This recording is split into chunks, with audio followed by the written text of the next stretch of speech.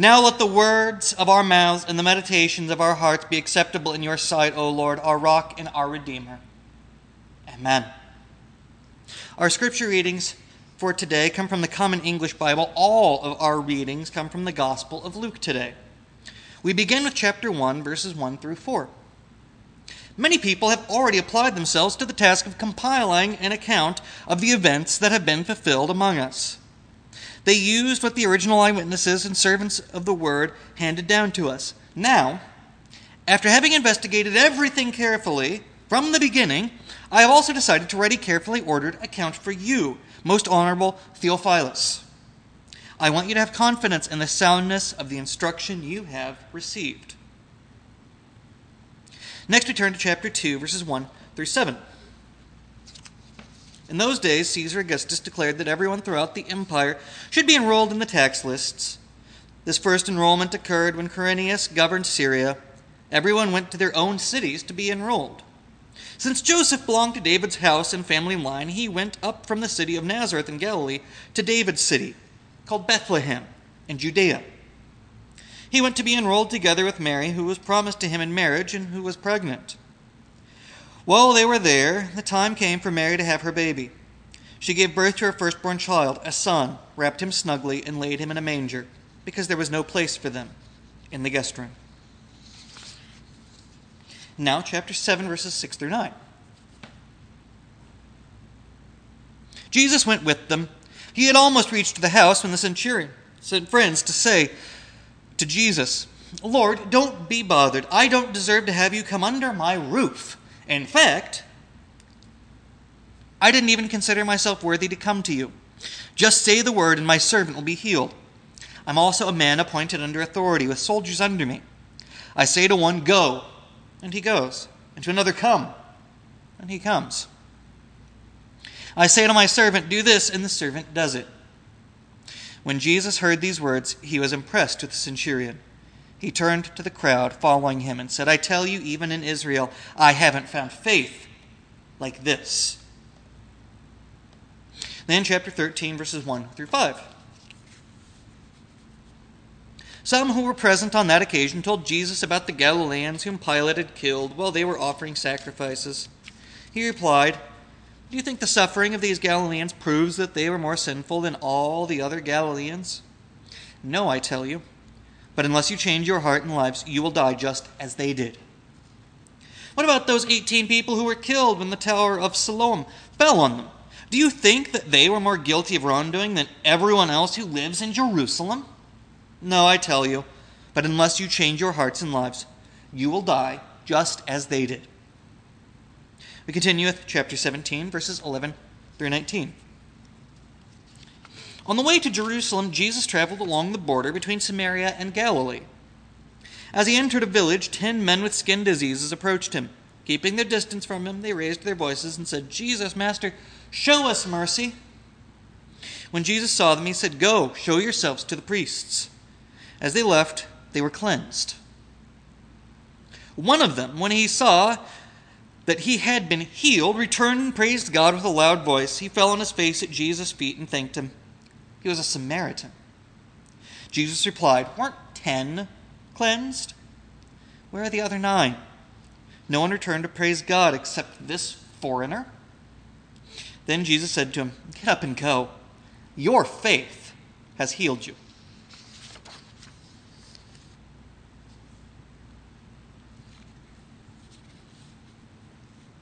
And now chapter 23, verses 6 through 12 and 32 through 46. Hearing this, Pilate asked if the man was a Galilean. When he learned that Jesus was from Herod's district, Pilate sent him to Herod, who was also in Jerusalem at that time. Herod was very glad to see Jesus, for he had heard about Jesus and had wanted to see him for quite some time. He was hoping to see Jesus perform some sign. Herod questioned Jesus at length, but Jesus didn't respond to him. The chief priests and legal experts were there, fiercely accusing Jesus. Herod and his soldiers treated Jesus with contempt. Herod mocked him by dressing Jesus in elegant clothes and sent him back to Pilate. Pilate and Herod became friends with each other that day. Before this, they had been enemies. They also led 2 other criminals to be executed with Jesus. When they arrived at the place called the Skull, they crucified him, along with the criminals, one on his right and the other on his left. Jesus said, "Father, forgive them, for they don't know what they're doing." They drew lots as a way of dividing up his clothing. The people were standing around watching, but the leaders sneered at him, saying, "He saved others. Let him save himself if he really is the Christ sent from God, the chosen one." The soldiers also mocked him. They came up to him, offering him sour wine and saying, "If you really are the King of the Jews, save yourself." Above his head was a notice of the formal charge against him. It read, "This is the King of the Jews." One of the criminals hanging next to him insulted him. "Aren't you the Christ? Save yourself and us." Responding, the other criminal spoke harshly to him. "Don't you fear God, seeing that you've also been sentenced to die? We are rightly condemned, for we are receiving the appropriate sentence for what we did, but this man has done nothing wrong." Then he said, "Jesus, remember me when you come into your kingdom." Jesus replied, "I assure you that today you will be with me in paradise." It was now about noon. The darkness covered the whole earth until about 3 o'clock, while the sun stopped shining. Then the curtain in the sanctuary tore down the middle. Crying out in a loud voice, Jesus said, "Father, into your hands I entrust my life." After he said this, he breathed for the last time. And finally, chapter 28, verses 1 through 20. Actually, correction on that. It's verses 1 through 16, 28 through 36, and 50 through 53. Very early in the morning on the first day of the week, the women went to the tomb, bringing the fragrant spices they had prepared. They found the stone rolled away from the tomb, but when they went in, they didn't find the body of the Lord Jesus. They didn't know what to make of this. Suddenly 2 men were standing beside them in gleaming bright clothing. The women were frightened and bowed their faces toward the ground, but the men said to them, "Why do you look for the living among the dead? He isn't here, but has been raised. Remember what he told you while he was still in Galilee, that the human one must be handed over to sinners, be crucified, and on the 3rd day rise again." They remembered his words. When they returned from the tomb, they reported all these things to the 11 and the others. It was Mary Magdalene, Joanna, Mary, the mother of James, and the other women with them who told these things to the apostles. Their words struck the apostles as nonsense, and they didn't believe the women. But Peter ran to the tomb. When he bent over to look inside, he saw only the linen cloth. Then he returned home, wondering what had happened. On that same day, 2 disciples were traveling to a village called Emmaus, about 7 miles from Jerusalem. They were talking to each other about everything that had happened. While they were discussing these things, Jesus himself arrived and joined them on their journey. They were prevented from recognizing him. When they came to Emmaus, he acted as if he was going on ahead, but they urged him, saying, "Stay with us. It's nearly evening, and the day is almost over." So he went in to stay with them. After he took his seat at the table with them, he broke the bread, blessed it, and broke it and gave it to them. Their eyes were opened, and they recognized him. But he disappeared from their sight. They said to each other, "Weren't our hearts on fire when he spoke to us along the road and when he explained the scriptures for us?" They got up right then and returned to Jerusalem. They found the 11 and their companions gathered together. They were saying to each other, "The Lord really has risen. He appeared to Simon." Then the 2 disciples described what happened along the road and how Jesus was made known to them as he broke the bread. While they were saying these things, Jesus himself stood among them and said, "Peace be with you." He led them out as far as Bethany, where he lifted his hands and blessed them. As he blessed them, he left them and was taken up to heaven. They worshipped him and returned to Jerusalem, overwhelmed with joy, and they were continuously in the temple praising God. This is the word of God for the people of God. Thanks be to God. We begin the next installment in our series about the Gospels by turning to Luke. Like the other Gospel authors, we don't know much about the author. The name Luke is attached to them, but is not actually mentioned by the author. We do have a few things that the author tells us. This account is not an eyewitness account. Luke opens with an explanation of compiling the Gospel account. He has taken the testimony of others and the other records available, and then composed a carefully ordered account for Theophilus, his apparent benefactor. We get a purpose for Luke. Interestingly, Luke is the only gospel author that has another book that we know is from the same author. The opening of the Acts of the Apostles has another reference to Theophilus and a reference to the first work done, the gospel. This makes Luke's story a two-part story, one about the ministry of Christ and the other about the early church. Today, we focus on the gospel. Luke also follows much of the timeline of Mark, our oldest gospel.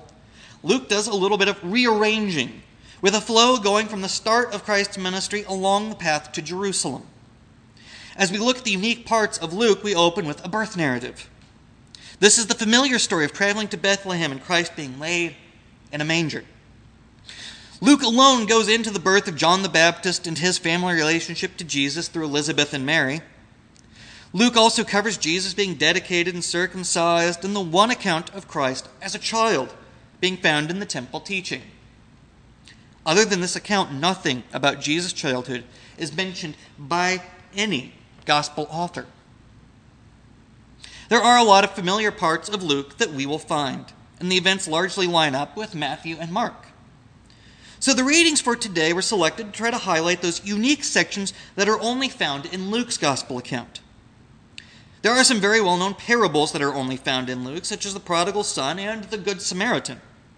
Early in the gospel, we get something that helps to inform us about Luke's narrative purpose. We get the genealogy of Jesus. But unlike Matthew's genealogy, Luke goes back to Adam. Matthew was concerned with being connected to the patriarch of Israel. Luke wanted to go back to the beginning of humanity. This helps to set up Luke's purpose of making Christ the Savior for all mankind. Jew and Gentile alike are united by the figure of Jesus. This is key to our understanding of Luke's message and might be seen as a contrast to Matthew. We can see this further as we jump ahead to our next reading from today. Jesus is impressed by the faith of the centurion when he is headed to him to heal his servant. Centurion basically tells him that he knows Jesus has the authority to heal him from where he is at and doesn't have to come all the way to him. Jesus is so impressed, he says that even in Israel, I haven't found faith like this. We begin to get an opening up of the idea that people outside Israel of having a great faith. We see this again in chapter 17 when we get the account of Jesus traveling between Samaria and Galilee. 10 men with skin disease approach him and beg for healing. The only one to return to praise God and throw himself at Christ's feet was a Samaritan. The others all continue on their way, while a foreigner comes back to be grateful. This is a pattern of Luke highlighting the outsiders being faithful and being praised by Jesus. This theme shows that the faith isn't just for the Israelites, just for the upper echelon, just for those who are seen in good favor, but it is now for all. Luke wants to highlight that Gentile and Jewish believers have more in common than they might think. He's dealing with a divide between the Israelite faithful who are following Christ and the new Gentile converts in his own day. Luke is building a bridge to ensure that those outside the Israelite community are included. He also wants to make sure that the Gentiles respect the Jewish tradition and customs. We also see new teachings in Luke. In chapter 13, Jesus is in a discussion about some people that were killed by Pilate. He notes that the thing people have in common, if they die at the hands of another or in an accident, that they will die. And that everyone he's talking to will die just as they did unless they change their hearts and lives. Now, this doesn't mean you won't die, but that unless you turn your heart to God and your life to God, your life ends like any other life. Jesus erases the idea that sin caused their demise, but instead states that things happen, and the important thing you can do is be prepared for what happens next.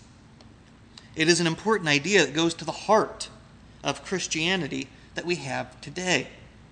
That not everything that happens is tied to what we have done, but an understanding that things happen. and that the important part is how we live our lives in order to serve God and be ready for death and life after death. Just as in the other gospel accounts, Luke gives a unique account of the trial and crucifixion of Christ. The first of the things that stands out is that when Pilate has Jesus on trial, he asks Jesus if he's a Galilean. When he finds out he is, he sends him to Herod. Herod can get nothing out of Jesus and sends him back to Pilate, but Pilate and Herod become friends after this. Interestingly, this then goes on to show Pilate and Herod finding Jesus innocent. But it is the corrupt religious leaders that insist upon Jesus' death. This only happens in Luke, and perhaps was a way to show both Roman and Jewish authorities finding Jesus innocent. They still did nothing to save him, but it once again shows a connection between Gentile and Jewish followers of Christ. As we move into the crucifixion, Luke's account is drastically different from the accounts of the last 2 weeks. Jesus now is speaking to women along the road. In the last 2 weeks, we had only a despondent cry before death. As we open up the account, we get the famous line of forgiveness, "Father, forgive them, for they don't know what they're doing." This act is a tremendous one, even seeking forgiveness for the people actively killing him.